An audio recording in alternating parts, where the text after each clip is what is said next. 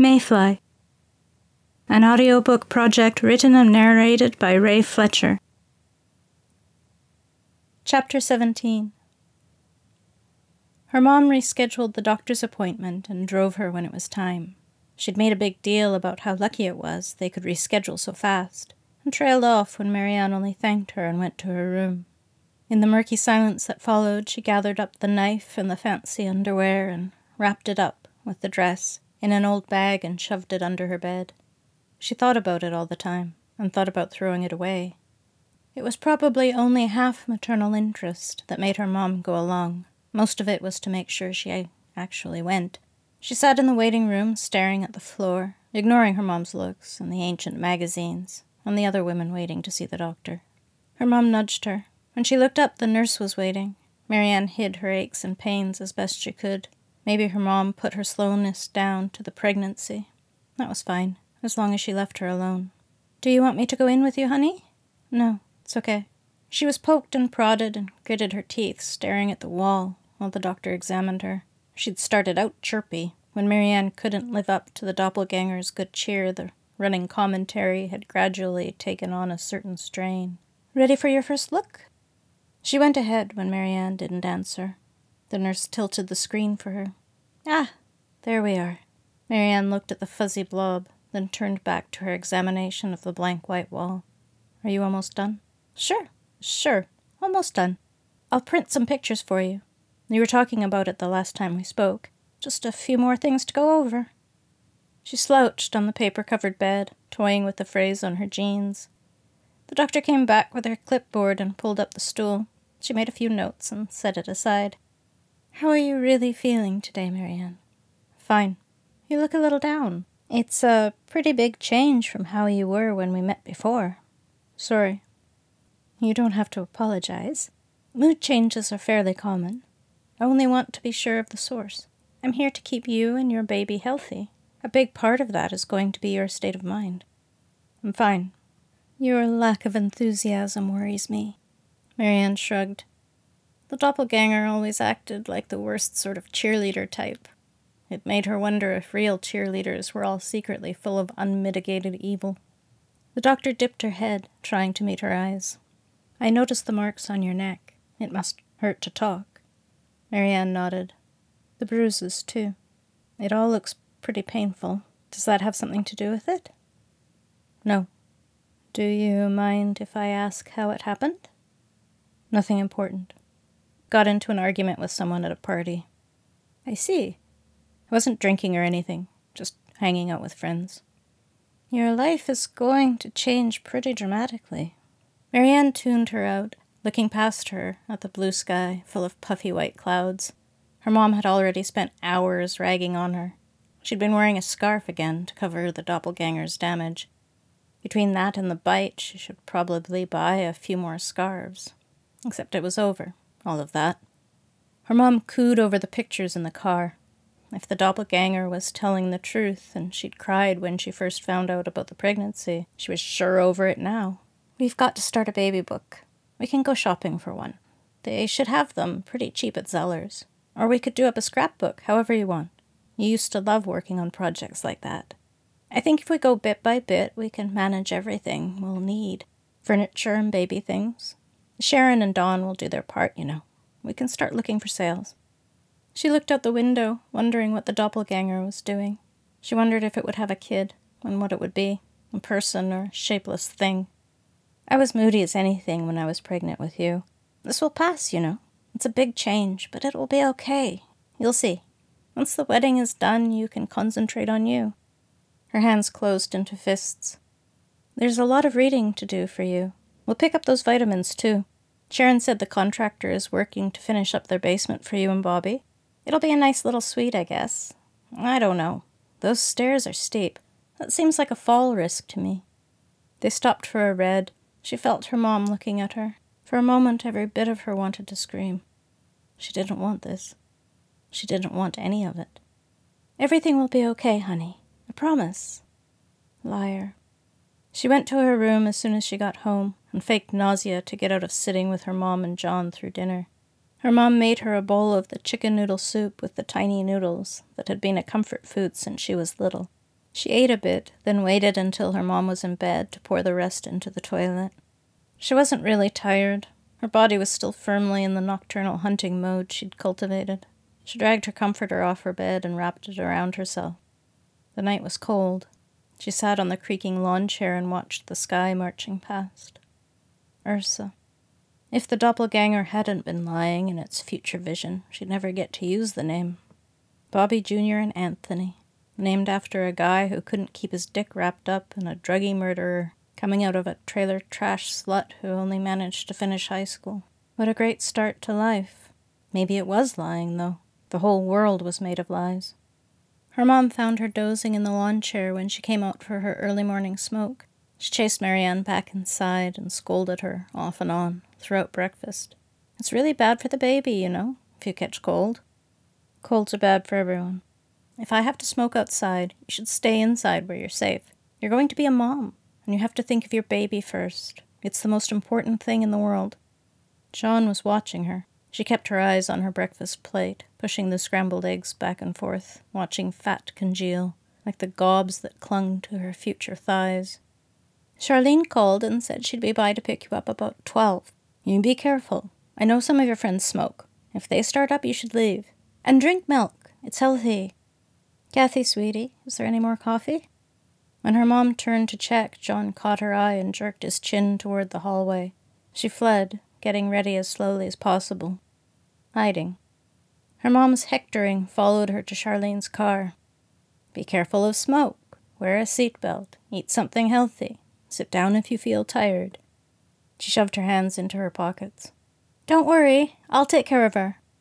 Marianne slouched down in the seat, staring out the window. Mother smothering. It should be a swear word, right? Charlene laughed. Yeah, it's something else. Her laugh trailed off. I thought we could go look at dresses. You know, just something nice for the wedding. Not a full-on wedding dress, but something nice. I don't have any money. Yeah, well, I do. Enough to buy a dress for my best friend so she can get married in style. She looked down. That means a lot, that you want to do that. Well, I still wish that you were coming to school with me instead. And I know you kinda do too. Even though you said yes and you seemed excited about it all before. Nothing I can do now. Charlene seemed about to say something, then shook her head, curls bouncing. Let's find something great. Something beautiful. It should be beautiful. They learned in the first store not to mention the word wedding, because they were instantly guided to a rack of dresses that she imagined a mother-in-law would go wild for. Maybe if you never want to have sex again, Charlene said, eye running over the selections. The clerk, tidying a rack nearby, huffed a little. Charlene blushed, but also laughed. Let's try somewhere else. Marianne's vague interest gravitated to black, which they both agreed would go over like a lead balloon. However nice the dresses, they were all kind of tainted by the fact that she was supposed to get married in it. To Bobby. I don't think his family would be into gothy. What about this? At least the flowers are dark. She looked at the dress Charlene was holding up. Instantly her mind flashed to floral print robes and nightgowns. Mare? Are you okay? Charlene tossed the dress aside and grabbed for her. I'm okay. I didn't think it was that ugly. Marianne smiled, and Charlene looked relieved. Come on, let's get lunch. On me. I'm the maid of honor, after all.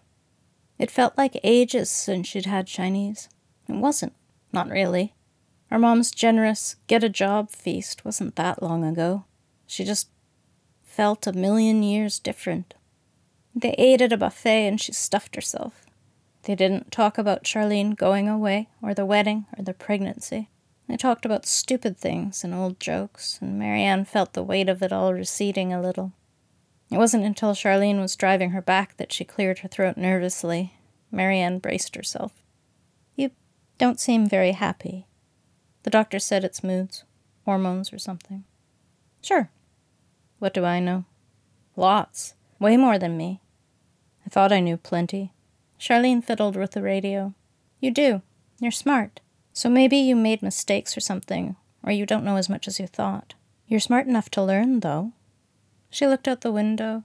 The thin places glimmered like rainbows. She'd thought of taking off the pendant. She'd never quite got around to it.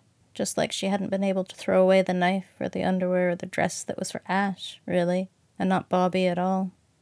You know, I always had a huge crush on Bobby. When I found out about this and he proposed, I realized that I kind of liked him, but not him. I liked him because I was lonely. That's a pretty bad reason to like a guy. Marianne looked up at her quickly. She was biting her lip, face red. I just mean you should be with someone for good reasons, because you honestly like them. I don't know about Bobby. He freaked out at first, but I think he's, fine with it now. But we've been friends since first grade. I know that you don't love him anymore, and you don't want to get married, and you don't want to have a kid. Not now, for sure. You've never once talked about it. It's all gotten out of my hands. It isn't like you. You always go for it. Look where it got me. Come on, Mare. It's a problem, but there's gotta be options. I don't know. I don't know anymore. Well, whatever's going on, whatever you need, I'll be your co-conspirator. They pulled up in front of the trailer. The car idled. I'm sorry. What? I'm sorry. It isn't your fault that... I've been jealous of you. After my dad died, everything turned to crap. And you... It wasn't your fault you didn't have to work and stuff. I'm sorry about that. I am too, for the Bobby thing. And all the stupid teen stuff. She hugged her. Charlene seemed surprised, then hugged back. She wished she could tell her everything. That would probably land her in the nut house long before... See you later. You bet. The nights were hard. The hardest. She didn't think she had so many tears in her. She told herself it was hormones and clutched the pendant. No matter how much she cried, the hard knot of pain in her didn't melt. Sometimes she thought she felt Ash's remorse reaching over the dark miles. She saw Ash in her mind, craved the feeling of her and the sound of her voice. Ash, who'd lied when Marianne had been so sure. Dinner with Bobby's parents was the next hurdle. She hadn't talked to them at all since everything. The doppelganger certainly had, what her mom said. Lots of talk, lots of discussion, lots of decisions. Every conversation she had was a new minefield of things she should know. Bobby came to pick her up. She expected the rattle of his old truck, but it was a shiny little blue Lexus. Like it? So it was new, not something she shouldn't be surprised by. He bounded up the porch stairs. She turned her head to look at it, so his kiss landed on her cheek. Parents? Nah, I got rid of the truck. Don't have time for it anymore. Dad helped with the loan and stuff. It's a great buy. It'll be able to make the trip back and forth from Vancouver. Safer for the baby. She turned, grabbing for her backpack. I can take that for you. She clutched it. It's okay. He called goodbye to her mom and John. She'd missed their meeting. She'd missed Bobby getting a haircut and shaving properly. She stopped on the gravel beside the car and looked toward the place where the gate would be.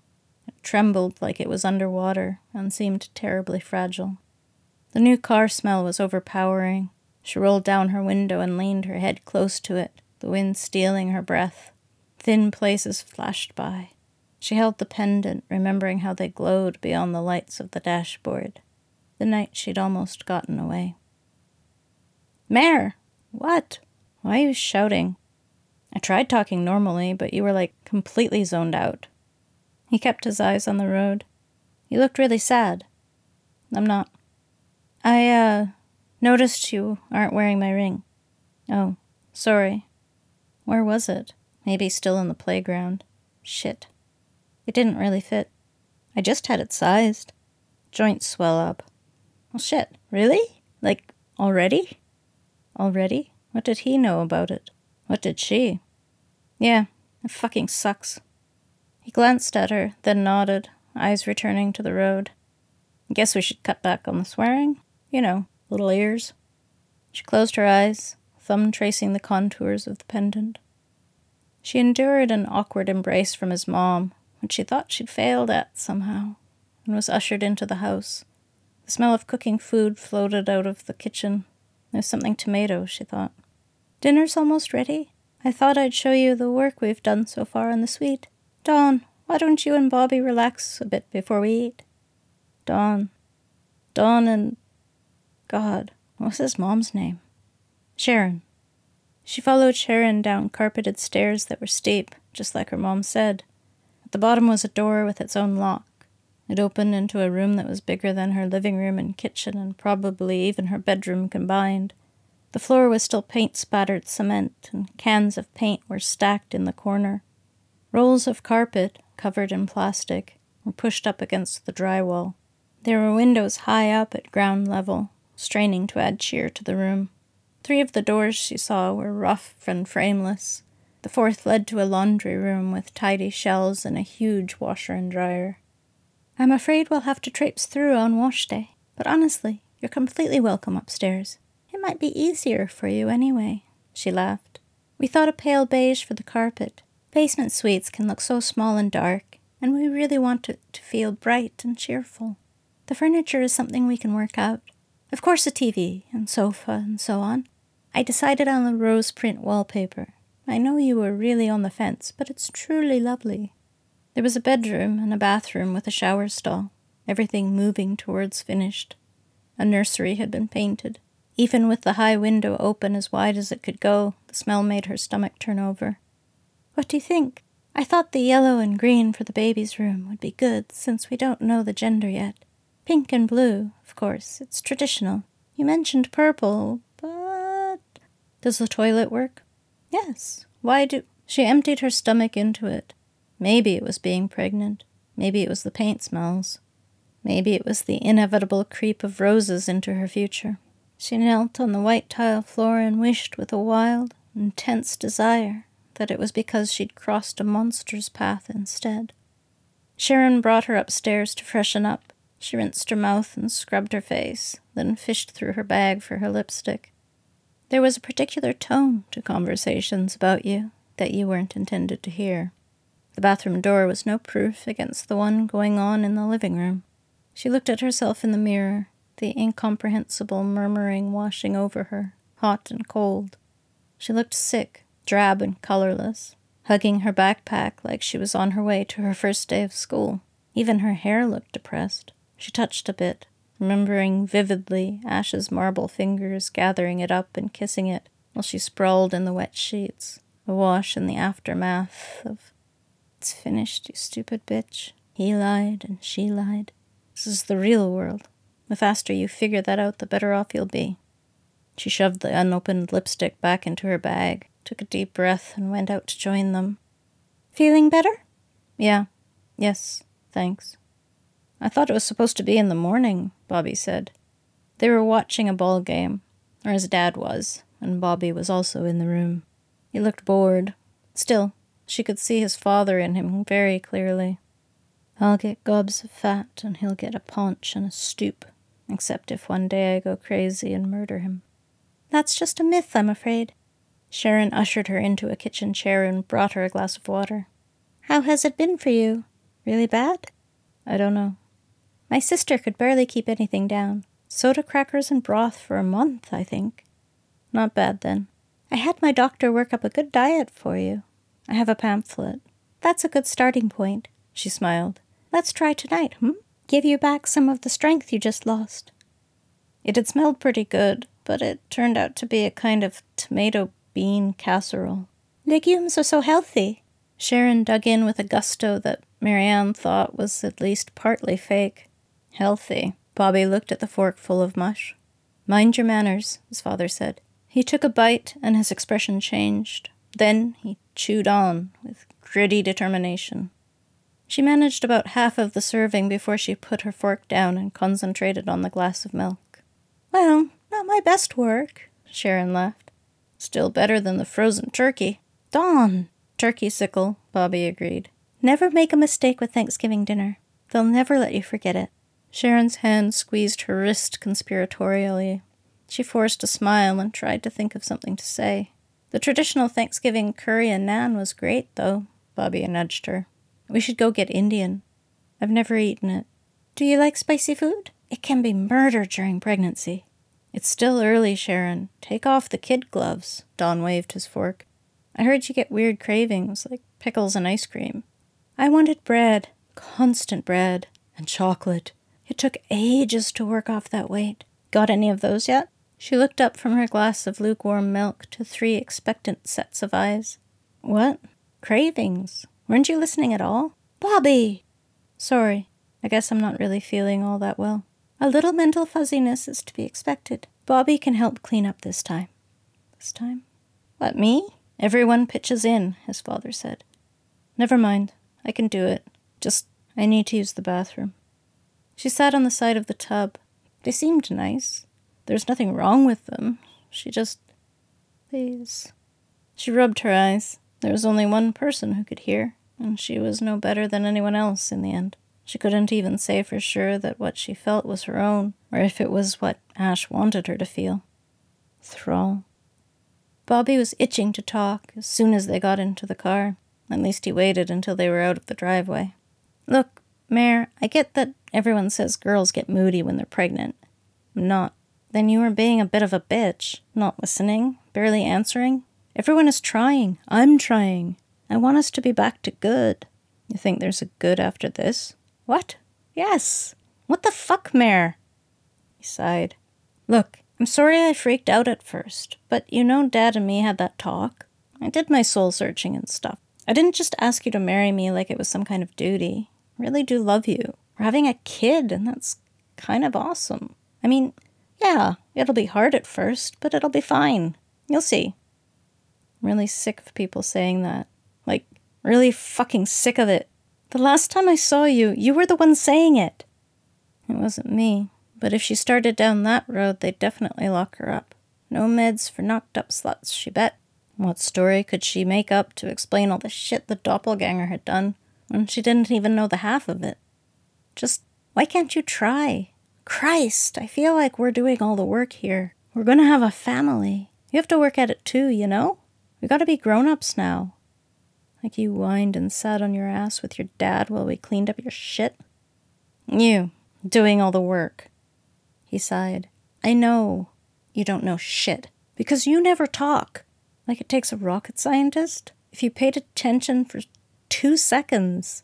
Like when I found out about university, you knew how much it meant. I wanted to go so bad. Do you remember what you said? He did, and felt guilty about it. Or didn't, and felt guilty about that. That sucks. And that's what you said. That sucks. You say the same thing about shitty movies.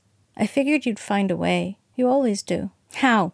Everyone is so sure that I'll figure it out, but no one ever has any goddamn suggestions. Just whatever. She's fine. I wasn't fine. I'm not fine. Mary, you have to calm down. This isn't good for the baby. Fuck the baby. No one gave a fuck before I was knocked up, and they don't give a shit about me now. It was brutally hyperbolic, and she didn't say it, but she wanted to. After a moment, Bobby's anger gave way to a weird softness. It's okay, Mare. I got you. I'll take care of you. He's happy to see it. See me this pathetic. It was a horrible thing to think, but it felt true. Like her mom being happy with a totally different her, one that was easy to understand. People are willing to help you, you just gotta let them. You'll lie, and I'll lie, and everything will be fine. That's how it works, right? That's how everything works.